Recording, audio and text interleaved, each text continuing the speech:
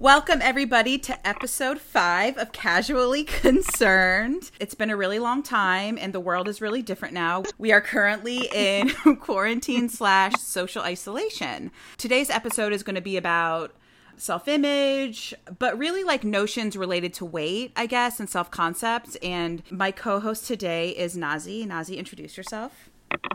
Hi, I'm Nazi. Okay, so part of the reason why I wanted to have Nazi join me on this is, number one, I think, Nazi, that you're just like a self-expression. You understand the importance of self-expression, and you're like, you do you, girl, like whatever makes you happy. And we work together, but we were friends first. And technically I'm Nazi's boss, but I don't feel like that because we were friends first. Like sometimes when I describe you to people, I'm like, she's my friend/boss. Right. Right. And it's funny because when we got to know each other through the gym, you knew what I did for a living, and you had like studied psychology in undergrad, but you were kind of not deciding what you wanted to do next. Yeah, I just really didn't know anything about the field. I just really thought that like I can't do anything in this field until I have a master's degree, and it just made it feel so much more like distant and hard to reach. Totally. But now that you're in it, what is it like? It's totally awesome. I love it.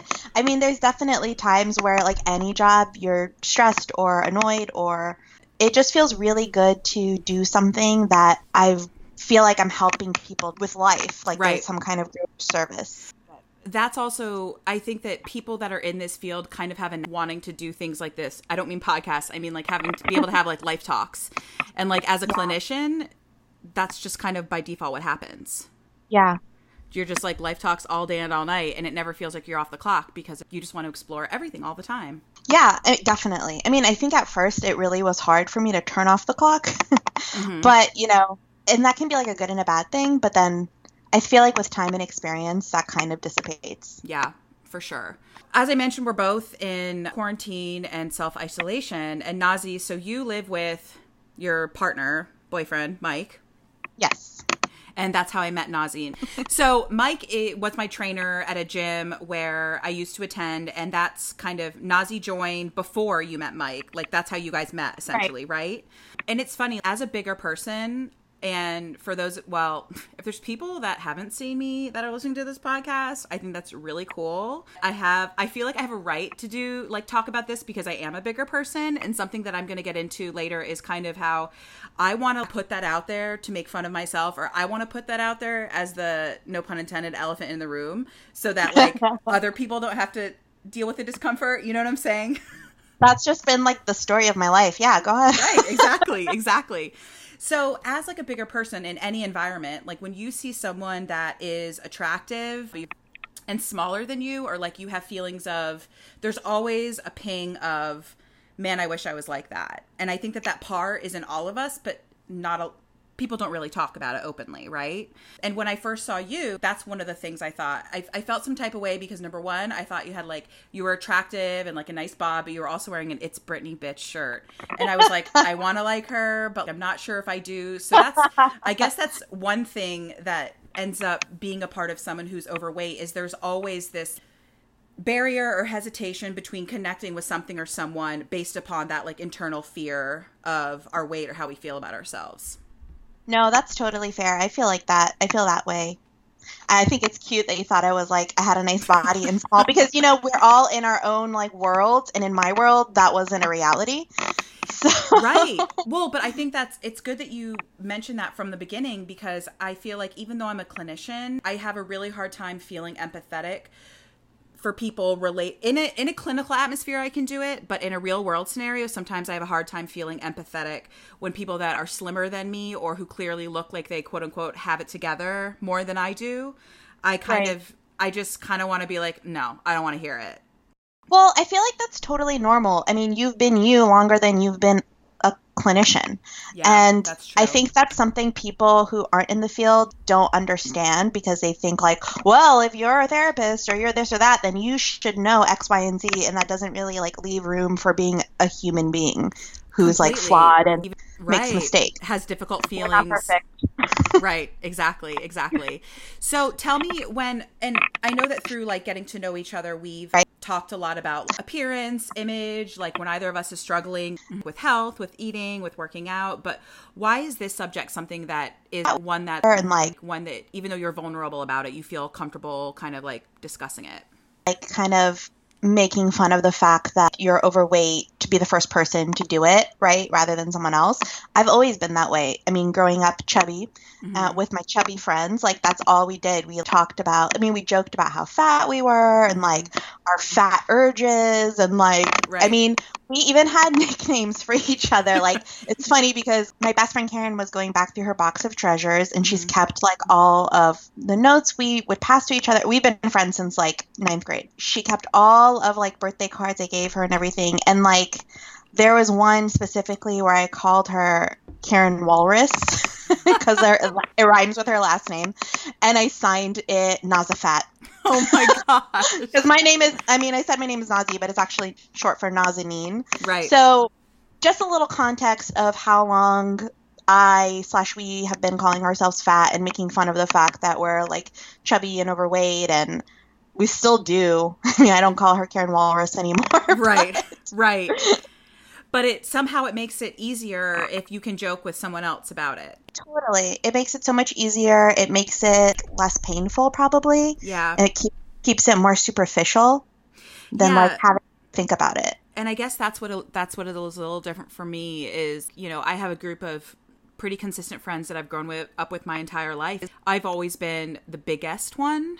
And it was just never something that was discussed. But I think it's because I didn't want to act like it wasn't a thing. But I wasn't comfortable enough with who I was as a human to talk about that.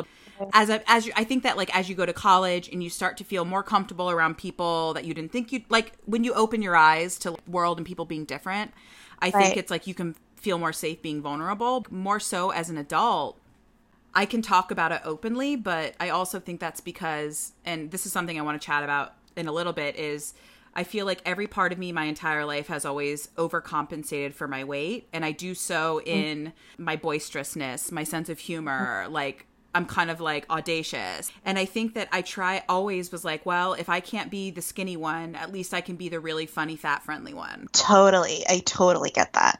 When I'm not playing that role, I mean, it gets tiring. Yeah. Right?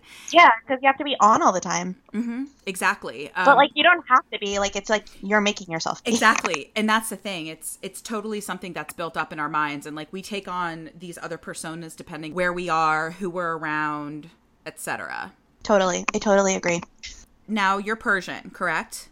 Correct.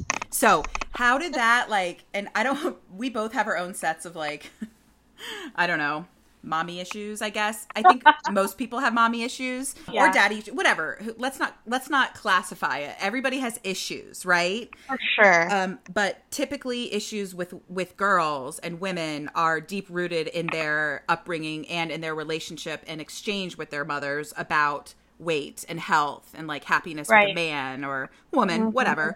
But culturally for you, like how do you think it was different, or how was that like a part of your upbringing? Well, generally speaking, my mom, as far as I can remember, was always like dieting, always up and down in weight.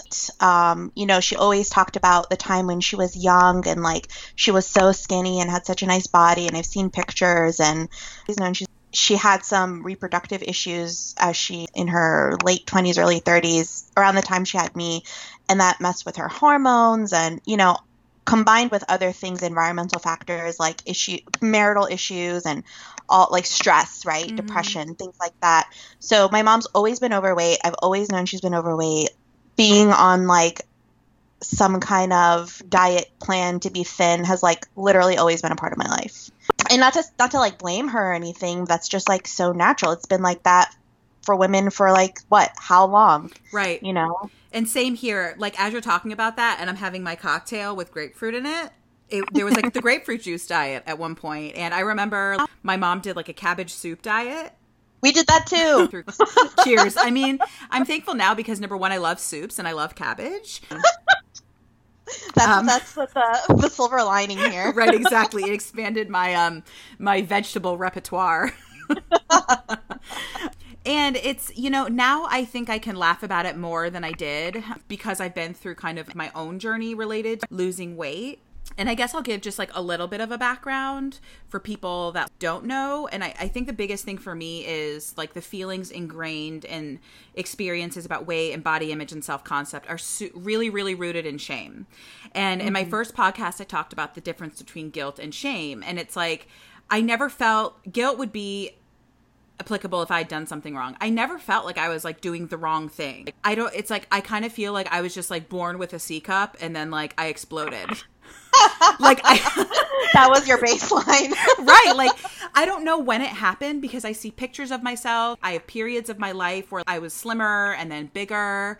But, you know, I think where it really changed for me is when I was like, I don't know, probably like 4 or 5 years ago, I just had a really bad experience on an airplane. Like I traveled, and you've heard this before, but for other people, I had a really bad flight several years ago, and where my hips were so big, or I was over 300 pounds at one point, where like I couldn't clasp the seatbelt. And then on one random flight, this like gracious flight attendant saw me trying to like shuffle, and so she gave me an extender and a seatbelt extender, and I like took it and kept it, and I used that with me to travel. There was one trip where, you know, we all got shuffled and put to the back of the plane, and I ended up getting a middle seat, which as a fat/overweight person, I'm just going to say fat. So fat, just because it's easier. We all know what it means. We all know the, right, you know, the terms, and we'll go over that next. But so when I say that, I'm not trying to be like insulting to anybody. I'm talking about myself. And I realized after the seats got shuffled that I had accidentally checked my seatbelt extender, and I was stuck in like the middle seat,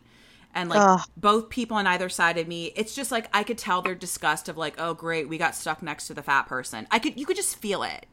And like I couldn't even lean forward to like pick up water because I was just so like humiliated. I think that was the moment where I was like, I need to change things, and not my eating habits, because I am not the type of person. I didn't get this way because I sat around balancing tubs of ice cream on my chest and like throwing wet walnuts in my mouth. You know what I mean? Or like, I did, but okay. See, different experiences, right? Similar feelings. So that's like obviously another stereotype, but that's why it was shame. I just felt embarrassed and just like gross. I hope no one's looking. And then, so that was kind of it with me, but it's not like all of those feelings went away. Yeah. You just don't necessarily feel them all the time. Exactly. And, you know, the reason I mentioned the balancing ice cream on my stomach, first of all, it would be my breasts if I was going to balance any food on anything, just so it's clear. Well, they're rather glorious. Okay. Better shelf, better posture. People tend to use the guise of health, quote unquote, to pressure others to get fit, right? Not to say that every person who is overweight is unhealthy, but every person who is average weight isn't healthy either. So, but for some reason, fat people are just like fair game. They're fair game to be made fun of. They're fair game to be made an example of. I don't know. It's like, I think that just comes with society, and I think it's a really unsettling feeling. Yeah, and it's really cruel. It's just like you look different, and I don't like that. Or God forbid you be like a fat person who's comfortable in their own skin. Why? I don't get it. Right, exactly. Well, okay, So question for you. So kind of similar to like my last episode where I talked to my dad about how if he was to describe his family to someone else, would he say we were a mixed race, because that would be qualifying observation. Mm-hmm. If you were to describe someone that you know to someone else, and this person happened to be overweight, would you include that in your description of that person? Like, okay, this is what they do, and then they're like, well, tell me what they look like.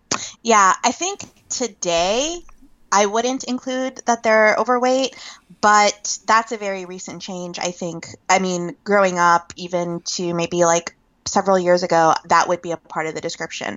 Oh, they're my friend from X, Y, and Z. They're white, black, whatever. They're also kind of overweight. Right. That would just be like my general description. But now, after like just raising consciousness and like not learning to not fat shame, and how like we have been fat shaming and all this stuff in society, I feel like now I would not use that as a describer. And it's funny because as you were describing the scenario, you're like, oh, they're this, they're that, and they're overweight. Yeah. Exactly like that. And it's slipping in real quick. Right. You know? And it's so funny it's so funny that that's always the determining factor. Why does it even matter? You know, like who cares? Right. Are we talking about weight loss? Like, it'd be different. Are we talking about my friend who lost a ton of weight? We're not, right? We're just talking about a human, right? Who happens to like be voluptuous. What are some of the terms that you've heard people, not in an insulting way, what do you think are some terms, descriptors to not call someone fat, but to essentially allude to them being overweight or fat? Thick. Okay, thick. That's a good one. I mean, I've definitely been called thick a few times in my life, and like, I know that it's supposed to be a compliment, but to my brain, I'm like, that is the nicest way you could call me fat, you know? Right. It's like, I know what's under there. Why are you sugarcoating it? I know exactly what you mean. Shaped like an egg.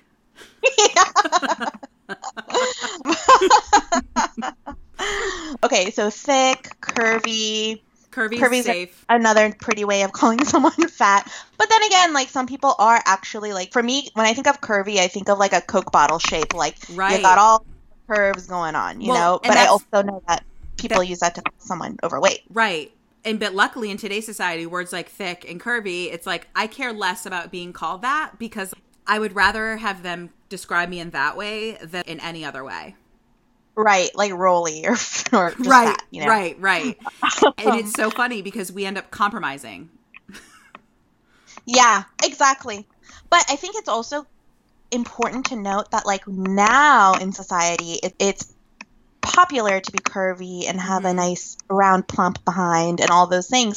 But when I was growing up, that Kate Moss rail thin, pencil drawn in eyebrow look, that was what was popular. That was what was considered beautiful. Oh, for sure. At least where I was growing up in Northern Virginia. And, you know, it evolved to where it is now, which is great because more people look like that. Mm-hmm. More people are more curvy than they were. Like, more people are actually curvy and have weight on them than they are rail thin. So it's nice that it's changed, right. But I didn't experience that notion growing up. Growing up, I just always knew I was different. Right. In more ways than one, but like for sure the fat way right. too.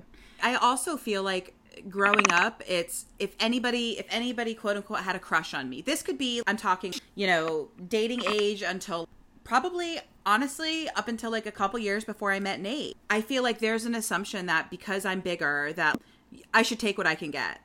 Like it's the best I can get. And then you convince yourself that you're okay with the way you are. Therefore, it's not as shameful to accept that. Yeah, 100%. I mean, I've even had friends tell me, not, and you know, it sounds really mean, but I don't think they meant it this way because they're all wrapped up in their own unhealthy thinking habits of like self-worth and self-image and body fat and all that. But I've even had friends tell me, like, if I had said something like, oh, I met a cute guy, they would be like, well, all you have to do now is lose weight. Right. And it's like, really? Or how about... But, you know, but also, as shitty as that was to hear, like, I agreed with her. Yeah. Oh, yeah. Absolutely. In my mind, I was going to have to try to be, like, as perfect as possible because I got the bait. Right. And I can only hold up this optical illusion. You should be thankful. Right. Exactly. Grateful for the crumbs you're given. Totally. Yeah. So culturally, at least in my little world of Persians, Persians are very social, outgoing, like always hanging around family or family friends. Family friends are just like an extension of family, really. So growing up, my parents would, you know, have parties every weekend or go to parties every weekend. And like the women, like my mom's friends, they would be like my aunts. We'd call them aunts and they call my mom, like those kids would call my mom aunts. So I didn't get called fat, chubby, but like in a helpful way, you know, like, oh honey, you're so much chubbier this time than last time, or blah blah. It's like, if I didn't call that, like, if your aunt didn't call you fat growing up, was she even your aunt? Right. It was just that, it was just common and not weird, and it was just like, oh great, this is the aunt that calls me fat all the time, so I'm just gonna have to mentally prepare that I'm gonna get called fat tonight. It sucked. And then even when you are like, maybe, you know, you're experiencing like some random bout of thinness because you are a child, they would be like, oh, you look so good. Did you lose weight? Last time you looked horrible, but oh my God, you look so much better now. You're like, I had mono, thanks. Right. But it's so fun. Well, not funny, but it's really interesting to hear you say that because it was never, I never heard a thing from extended family members I don't know. I feel like some people, and I don't know how to say this other than this way. Like, I feel like some people saw me for like how I wanted to be seen, and I loved that. Right. And, but I think that for me, like the shame that I felt associated to my weight was related to being denied access to things. I'm talking like a therapist. Yeah. Even in like either the way that things were cooked or presented in the house, or like just the shame of getting a look, or like as someone that is overweight. And even when I was dating before, I would make sure to never order anything on the menu that could be associated with something a fat person would eat. Right. You know, and it gets so complex. Or even the way that I sit when I'm at a social gathering, right? I want to be able to sit in a way that my fat isn't showing, or I don't have back fat, or is there a way that I can sit with the pillow? It's a really exhausting existence sometimes. Oh my God. It's so exhausting. It's so exhausting. Can you imagine? Like, I wonder if there are people who are like, wow, I can't believe that, you know, you have to think about this all the time. Or like at one point you had to think about this all the time. But yeah, totally. Yes, exactly. And that's something that I feel, and I don't want to narrow this down to like things skinny people just don't understand, but disclaimer right now, like if you are skinny and you don't have qualms with your weight, or in your head you fat shame, then parts of this are going to make you feel like you should feel uncomfortable. It's an uncomfortable thing. It's not even to make like a skinny person feel bad, but like just maybe be aware that turbulent it is in the minds of people who are overweight, or like have self-image issues with their body. Right. And you don't have to be overweight to have that, you know? Exactly. And I want to grow closer to, because empathy is obviously something that like I have, and I feel like I do it well. When it comes to things that target my insecurities, I don't do a good job. And I have a lower tolerance for that. And that's something that like I'm trying to work on, which is also why I want to be able to discuss it openly. It's easy to have it for other people, right? Especially for work. But when it comes to yourself, it's just so hard. Absolutely. Now, what about, we talked about, you know, how it was kind of socialized in our family and then in social settings. What about at work? What are the have you had personal experience related to your image in comparison to others at work? Anything like that? I don't think so. I don't think I've had any kind of experience like that. No. That's good. Yeah, thankfully. Yeah. I think that. Have you? Yeah. I think that for me, as a woman who I used to be, I mean, I'm still bigger. I know I'm not the correct BMI, but excuse me, FUCK the BMI, because that's not even a real thing. I mean, it is, but it shouldn't be. People don't even realize how ancient that equation is. Right. Exactly. Exactly. But maybe from now on, I'm going to travel around with a fat measurer, and I'm just going to pinch people and let them know what's really up. Okay. You're part of the problem now, Jess. I'm deteriorating. COVID. But when I was like a size 24 or 26 at my biggest. And to even say that makes me feel sick to my stomach, but it is what it is. But honestly, even when I fit into them, I still felt like a clown. The offers for the fashion or the clothing, the availability for women of that size, it's loud, it's intense. What are they doing trying to make you stick out even more? The world doesn't want us to blend in, right? So I think that's how, honestly, Naz, I think that's how I got really good at doing makeup.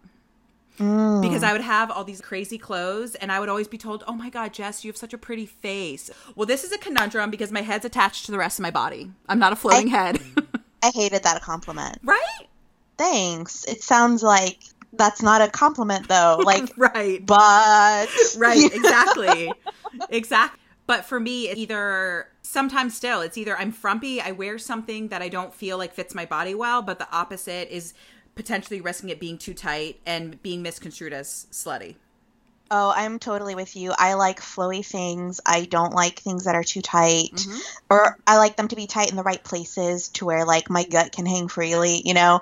And I know, like, I remember telling my mom that when she wore bigger things versus even if she wore something tight that what accentuated her rolls, I remember her looking better in the tighter clothes. And I remember telling her that, but she still would go for the looser clothes. And I do that now. And I think about that. Like, I wonder if I actually look better in the tighter clothes, but I feel better in the looser clothes. And that's what's hard. That's what it should be about, how you feel. But how we feel is so wrapped up in how others perceive us. It's really hard to separate the one from the other.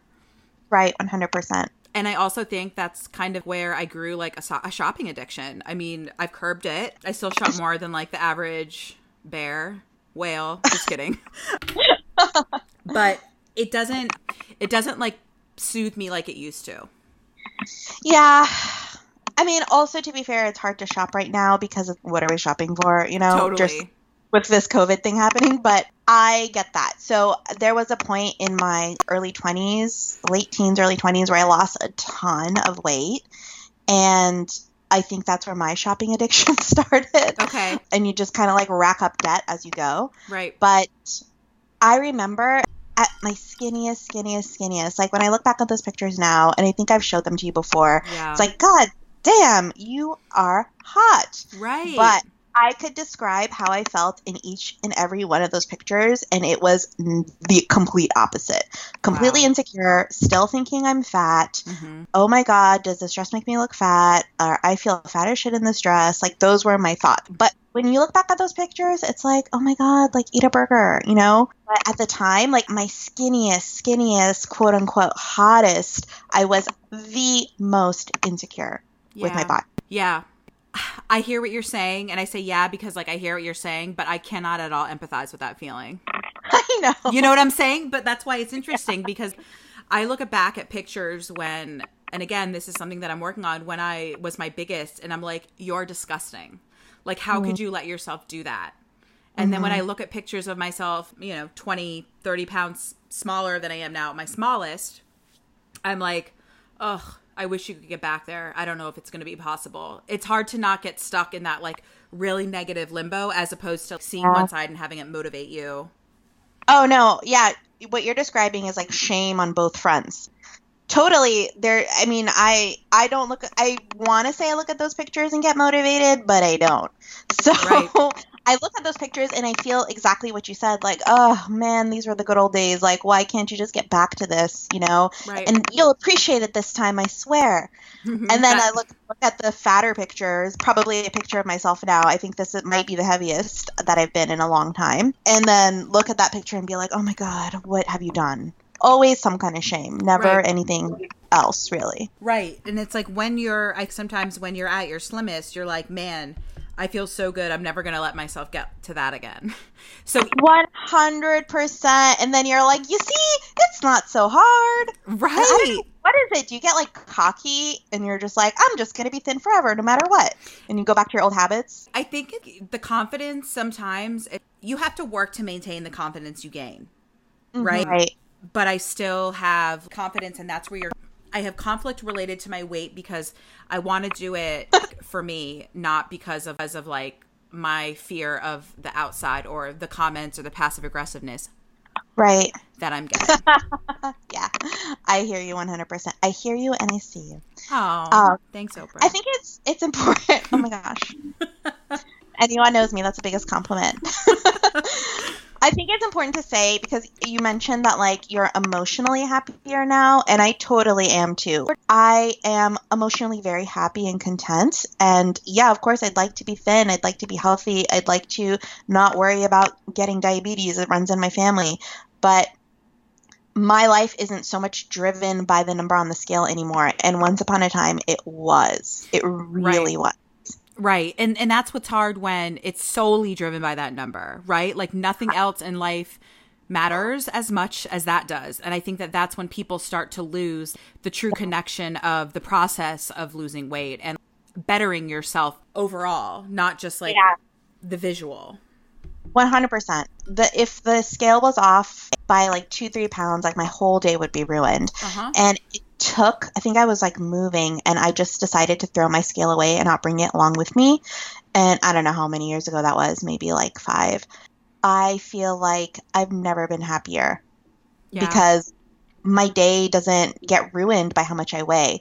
I mean, on the other hand of that, I don't really weigh myself that much, which is probably not good, especially just quarantine life. You just eat all the snacks because that's all there is to do. Ironically, my boyfriend and I are starting a weight loss challenge with his family tomorrow. So tonight is weigh-in, and I've had so much anxiety about not just, oh my God, I have to face face what my weight is because I don't think I've weighed myself since like January. So I have anxiety over like knowing what my weight is and then sharing that with like 6 other members of his family. Like, oh my God, kill me, you know? But in that, okay, so in that scenario, are you expecting, like, we know people are going to have thoughts, regardless of what the number is, whether it's like the number's too big, the number's bigger than you thought or smaller than you thought, right? And it's human nature, but it's, yeah, no, that anxiety is real. And, you know, Nate and I, like, shortly after you and Mike did the Whole30, Nate and I did it, and I kind of had like a very, very mini outburst. Like it was like a spurt the other day because, you know, we both are like pretty open when like we don't feel good about ourselves. But Nate is so loving and protective of me that sometimes when I talk bad about myself, like even in an overcompensation, jokey way, he's like, it's hurtful when you talk about yourself like that because of how much he cares about me. But when he does it, I get irritated but in my mind, the thought is that was your number on the scale. Like, I can't even with you. You know what I mean? Yeah, you're like, that's nothing. You can't. Yeah. And that's not fair because like, I know that everyone has their own stuff with it. So sometimes that's why I feel really, really defensive when people try to comment on my weight journey. That's why I feel, you know, my mom and I, like for years, you know, we've had a lot of discussion and intensity and tension around this, and it's ebbed and it's flowed. And I think that's the root of why I get so defensive is because like, it's my thing. Yeah. It's mine. Stop talking about it. Like everyone, stop. How is it going to make me, it's hard enough for me to control it. So the commentary certainly isn't going to do anything, but shake the boat.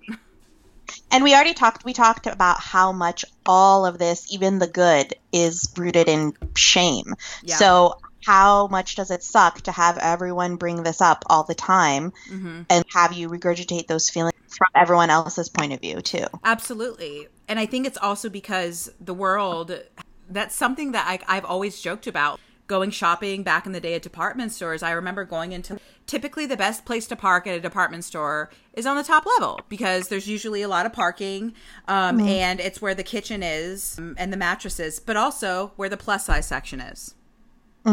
So I would always go into a store with like Mel or whoever, and I'd be like, all right, well, I'll be up here in Women's World, and in case I get hungry, I'll make something in the kitchen. And then if I'm tired from being so fat and shopping for all these big balloony clothes, then I'll take a nap on a mattress.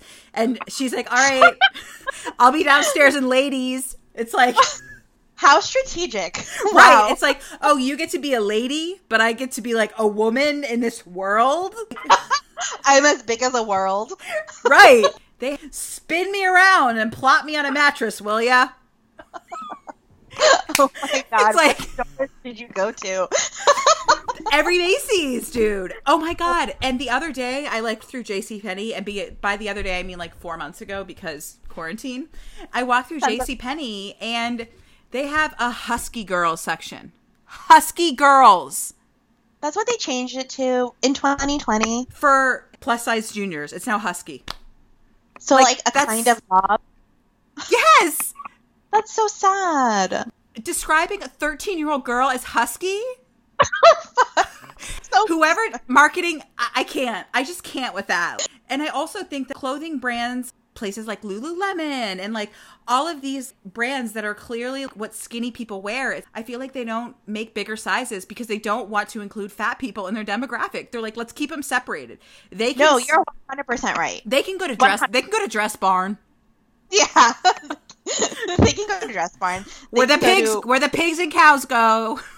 What's the men's one? Like Big and Tall XXL or something? Yeah. It's like, exactly. Are you kidding me?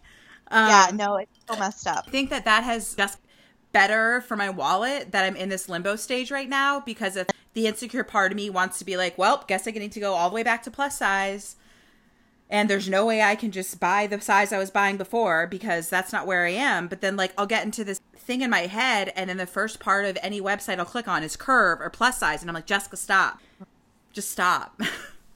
Yeah, I get that. And then just making it one more step closer to abusive is like the skinny clothes you don't want to get rid of. Yes. And refusing to buy clothes that actually fit you because I mean, just me and my friends, the way we joke about that is I'm not going to reward myself for this body by buying it new clothes. Right. I don't want to be comfortable. So all you have are like skinny clothes and the clothes that barely fit you. Right. So it's like, what do you wear? You have a parachute or a handkerchief? Choose wisely. Oh my God. It's so bad. That's what, I mean, whatever, pop culture, social media, blah, blah, blah. Like, it's great, it's terrible, we all know. I don't mean to minimize it. I think that one of the biggest things that we see in quote-unquote fat culture is all of the famous fat actors have the fat funny shtick. People fit them into a mold because of what they could offer. Because they can't offer anything except for being funny and making fat jokes about themselves. Rebel Wilson cannot stand... Because she's like the obnoxious, overweight predator, always creepily flirty with men. You're weird, you're funny, you get it, and then you look hot for a second, and then someone comments on your boobs, and then you fall in love. No. Yeah, it's like it's such a typecast. It is. And it already sucks for women in what we're allowed to be in terms of acting and role. Well, what you said, like, what can a fat person be? Well, they certainly can't be a sex symbol, right? Because that's what all the other women have to be. Well, and if they are, they're known for being the big star. Yeah, like, look, she's sexy even though she's fat. Right. Exactly. She wears double digits, but oh my, what a looker. I'd still do her. Right. One of my favorite movies of all times is Shallow Hal. And it's like so funny, but it's so mean. It's so, oh my God. Okay. Me and my mom, that was one of our favorite movies ever when it came out. Like, obviously to VHS. Mm-hmm. But wow, how problematic now. Like a movie like that would never be made. Can you imagine? And of course it was like Gwyneth Paltrow as she is versus like someone the size of Gilbert Grape's mom. And it was a real person. It was. I mean, there was times where she wore a fat suit, but like it was also like times where it was a real person. Exactly. And so what? That person that was the real version how did she audition for that role? Be the one, the really big one that's oddly dressed with a ton of cellulite and your back's always going to be to the camera. Congratulations. Right. Yeah. Here's your Oscar. Right. It's just so, it's so messed up. But again, I think that number one, that's why, again, being fat is fair game. But then someone like me, it's like if I'm watching that movie, well, I wouldn't watch that movie with someone I don't get along with. But I can imagine being in a moment, if I saw that movie and there was someone there, I would make the funny about being fat before they made a comment about that person being fat. I would rather feel uncomfortable than have them. Yeah, I get it. Like, make some comment like, I feel you, sis. Right, like, oh, those solidarity. Exactly. Yeah, exactly. Exactly. Idea is circumstance, but they exist for a reason. And you and I laugh about this a lot. Kind of things that skinny people just like don't understand. Things that we have to prepare for, that people who are skinny, like, they just don't get it. On a really intense end of the spectrum, obviously for me, it's the seatbelt thing. That's a very rare, or maybe not rare. I mean, I have no idea circumstance, but they exist for a reason. Except for now, they fucking make you buy 2 seats if you're overweight. Oh my God, that's so unfair. It's so gross. I mean, I can see why, yeah. Someone would listen and think that it is fair, but it just sucks. Like, just think about it from that person who, a real human just like you, has feelings, has ups, has downs. Like, how much does that suck? Well, and that's the thing. I think that people don't see that person. I think they see someone fat. Yeah. It's like, if you're overweight. You asked for it. I mean, you did this to yourself. Right. If you're overweight, your feelings are second tier to what you've done to your body to make you look like that, to make me uncomfortable, to be brushing my thigh against yours on an airplane. Right. Anyway, but a big one is chafing. Oh my God, I got the chub rub so bad. Okay, but I've used deodorant. Mm-hmm. There is this one. So you rub it on your thighs? Oh yeah. So I forgot we're talking about. So when you're overweight and you have thick, quote unquote, thighs in the summertime, if you're wearing a dress, if you're wearing shorts, your thighs rub together and it chafes. We call it chub rub. So something you can do is to alleviate the friction by putting deodorant, like rubbing the deodorant on your thighs where they would rub, as well as there's like anti-chafe cream. There's even like little like chafe sticks. Mm-hmm. I used to carry those religiously. I did. I mean, even last summer I had them. But there's one brand that I'll share with you later that I like the most, that I felt like the best. But yeah, it does not feel good applying that. No. Or walking and then realizing that you need to reapply. Like, how do I do this? You know, like, right. If you're with a group of people or something, like, absolutely. And I would just be like, BRB, gonna go deal with my chafing, guys. Yeah, like having to be open. I mean, because it depends on what group of people I'm with. Like, absolutely. With my friends, like, totally, I would just do it right in front of them. But yeah, there's something about making it a joke to where it's less shameful. It's like less of a shameful secret. Right. Absolutely. And I don't know, maybe that's not a bad thing. Maybe that's just your like way of not letting it cut so deep, I guess. Absolutely.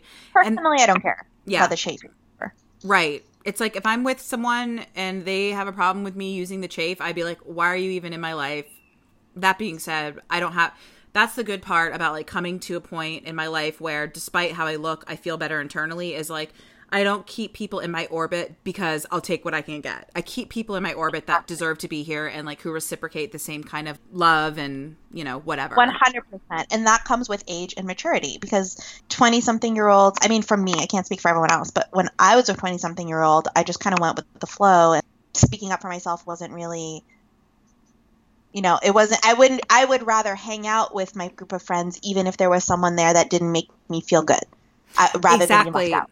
Right. And that, you know, you have, if you're, you know, being in this like Northern Virginia area, it's like you have people that you know your entire life. And right. I can't think of anybody that I have in my life right now that has ever made a comment about my weight or, I mean, the one person in like, I feel like the last, I would say 10 years that was like part of my friends that is no longer. The last like exchange I had with this person was like this person literally like in an email commented on my weight, like you're fat, etc. Look in the mirror. And then at the end of the day, and it was over something, I don't even remember what it was over, but I will tell you what, I don't care how old you are. Well, we were adults, but like, I will never forgive that person for that. It's not even about forgiving. I'm not going to tolerate that because someone who has that in their heart enough to say to someone that is a good friend, that was your last chance ever. Yeah. You know what I mean? That is so ugly and gross. And it would just make me feel like you've always thought that. And, you know, and that's part of it. I know that people think things. Even when I lost a lot of weight and I would see someone that I hadn't seen in 2 years, they'd be like, oh my God, Jess, you look so good. Okay, so was I snuffleupagus before? Was like I get it, but stop. I know, it's such a double-edged sword because it makes you feel good, obviously, to receive a compliment like that, especially I know how hard you worked to lose all the weight and like just change your lifestyle. So it's just it's like a positive reinforcement, but it just always ended up even like in the slightest little way being backhanded compliment. And I don't know if it's just the way we perceive it because I know it's not intended that way. Right. Well, I'm going to post something to you that kind of along those lines. You know, when I was, you know, really big, there was this person that I knew through multiple people, and I don't know what it is, but when I was at that point in my life, if someone was bigger, I felt like I could automatically trust them. I just felt like there was like a barrier. It was already less of a challenge. Like there was already a mutual understanding, right? Yeah, kindred spirits. Exactly. And then I remember I met this person through mutual people. We worked out at the same place, not the place that we met each other. This was like years ago. And then I remember I didn't see this person for like a year, and then I saw them again, and she was like almost unrecognizable, and she lost so much weight. In the moment, like dumbfounded, holy shit, but I had this pit in my stomach because so many feelings were, oh my God, Jess, you're disgusting. How could, you know, it takes away from how amazing that is, and it made it like about me. But then I asked this person, dude, tell me. And then she was like, you know, yada, yada, yada, working out, really strict diet. And I swear to you, like, for some reason, like, cried, and it was like on my mind for weeks. And then I happened to talk to another person, the one who I met this person through. And eventually I didn't bring up this experience, but out of nowhere, she mentioned that this person had had gastric bypass. Oh. And I was like, she lied to me. You know what? That is maybe the fourth time that I have heard someone having gastric bypass and lying about it. Why? If I had gastric, I would be like the poster child for it. It would be right. No hiding it. Like, guess what I did? You know? Right. Like, but then I don't know. There's that shame. Exactly. You felt shame, even like your reaction to her weight loss. It made you feel shameful. Right. So but there was something so unsettling about it, and I was like, I cannot trust this person, because this person would lie to my face about something that I felt connected us. It was a really weird feeling. Oh, that is so okay. That's something that connected us. So it's kind of like a betrayal. Right. But this person wasn't my best friend, but we could talk about something that meant this much. Right. So why wouldn't you share that? It was weird. But it's her truth to tell. That's what's weird. Yeah. Like, on the other hand, it's their truth to tell. But that's still a lie. See, it's so intense. It's so deep rooted in so many things. Mm-hmm. And I feel like even now, I don't do anything about it. If I were to go, like, depending on who I was with, like, part of being Persian is what helped me, like, not. Mm-hmm. And I think that at the end of the day, like, it's really about removing the shame from that feeling. Why sit in it and wallow? Culture is honestly, like, the center of our culture is the food. You don't have a right to feel shame if you're not going to do anything about it. I get that. I mean, and I think, like, just a part of being Persian is what helped me, like, not, like, get over that, because a part of the vicious cycle of, like, being called fat all the time is that our food is so delicious, and, like, our whole culture is honestly, like, the center of our culture is the food, and everything else is, like, around it, and most of the food involves rice. Literally all of it involves rice. So it's like, how can you be shoveling all this rice down my throat, getting me addicted to it, and then calling me fat? Like, how unfair. But growing up, I was just kind of used to it. I was just used to, like, some of my aunts making note with their eyes of how many bites I'm taking or how many times I come for seconds. Right. Or that was always a part of my brain. Actually felt more comfortable and vulnerable. I don't know. I think that's one of those things with age that I just, like, I don't care. Like, you're going to think I'm fat no matter what. So. Right. Well, exactly. And that's the whole notion of you can't control what other people think or do. You can only control what you think or do. I feel like if people actually felt more comfortable and vulnerable, or point something out about someone else, it's live in that position and, like, practice in that space a little more. Obviously, these complex feelings wouldn't exist. It's frickin' food. I know. And that's the thing. And, I was going to say, and when someone takes the time to, like, make a mean comment or point something out about someone else, it's coming from a place, it's about them, not about the other person. Right? I can't expect the world to accommodate. How do we as a society get people in touch with that feeling that causes you to lash out at someone else? Yeah. Even in a very, like, passive-aggressive, maybe a little way. Right. Yes, exactly. And I think that part of that is, I mean, not as an overweight person, I can't expect the world to accommodate to me, but I'm not going to live in isolation because I don't think I fit in their world. Like, it's my world too. Right. Absolutely. And I think, I don't know. I mean, it seems like society is moving forward in that direction of, like, inclusivity. I mean, not just overweight people, but everyone, unless that's, like, a nice bubble that I'm living in. Seriously. Well, right now it's your quarantine bubble. It's a great bubble to live in for now. It's a great bubble to live in for now. Actually, I don't know if that's true, but depending on the day. Not to, like, make you feel some type of way, but what does this challenge include? So it's 7 people and everyone puts in $100. So at the end of May is our final weigh-in, and whoever loses the most weight, like, pounds on the scale, wins. Are there any rules about in terms of how you do it? I don't think so. I mean, we're having our first weigh-in tonight, but I don't think there's any rules or anything like that other than, like, you have to share your weight every week. But if, I don't know, we might talk about it tonight. I don't see why there should be, because we're not, like, going to do the same things.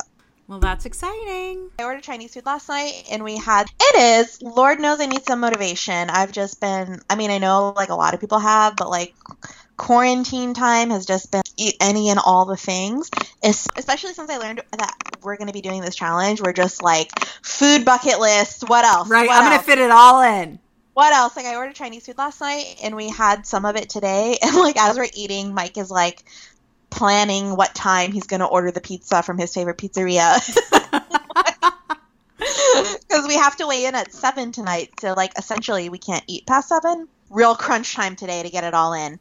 That, in and of itself, is so unhealthy. I know. How do you change that way of thinking? Like, that's where I'm stuck now.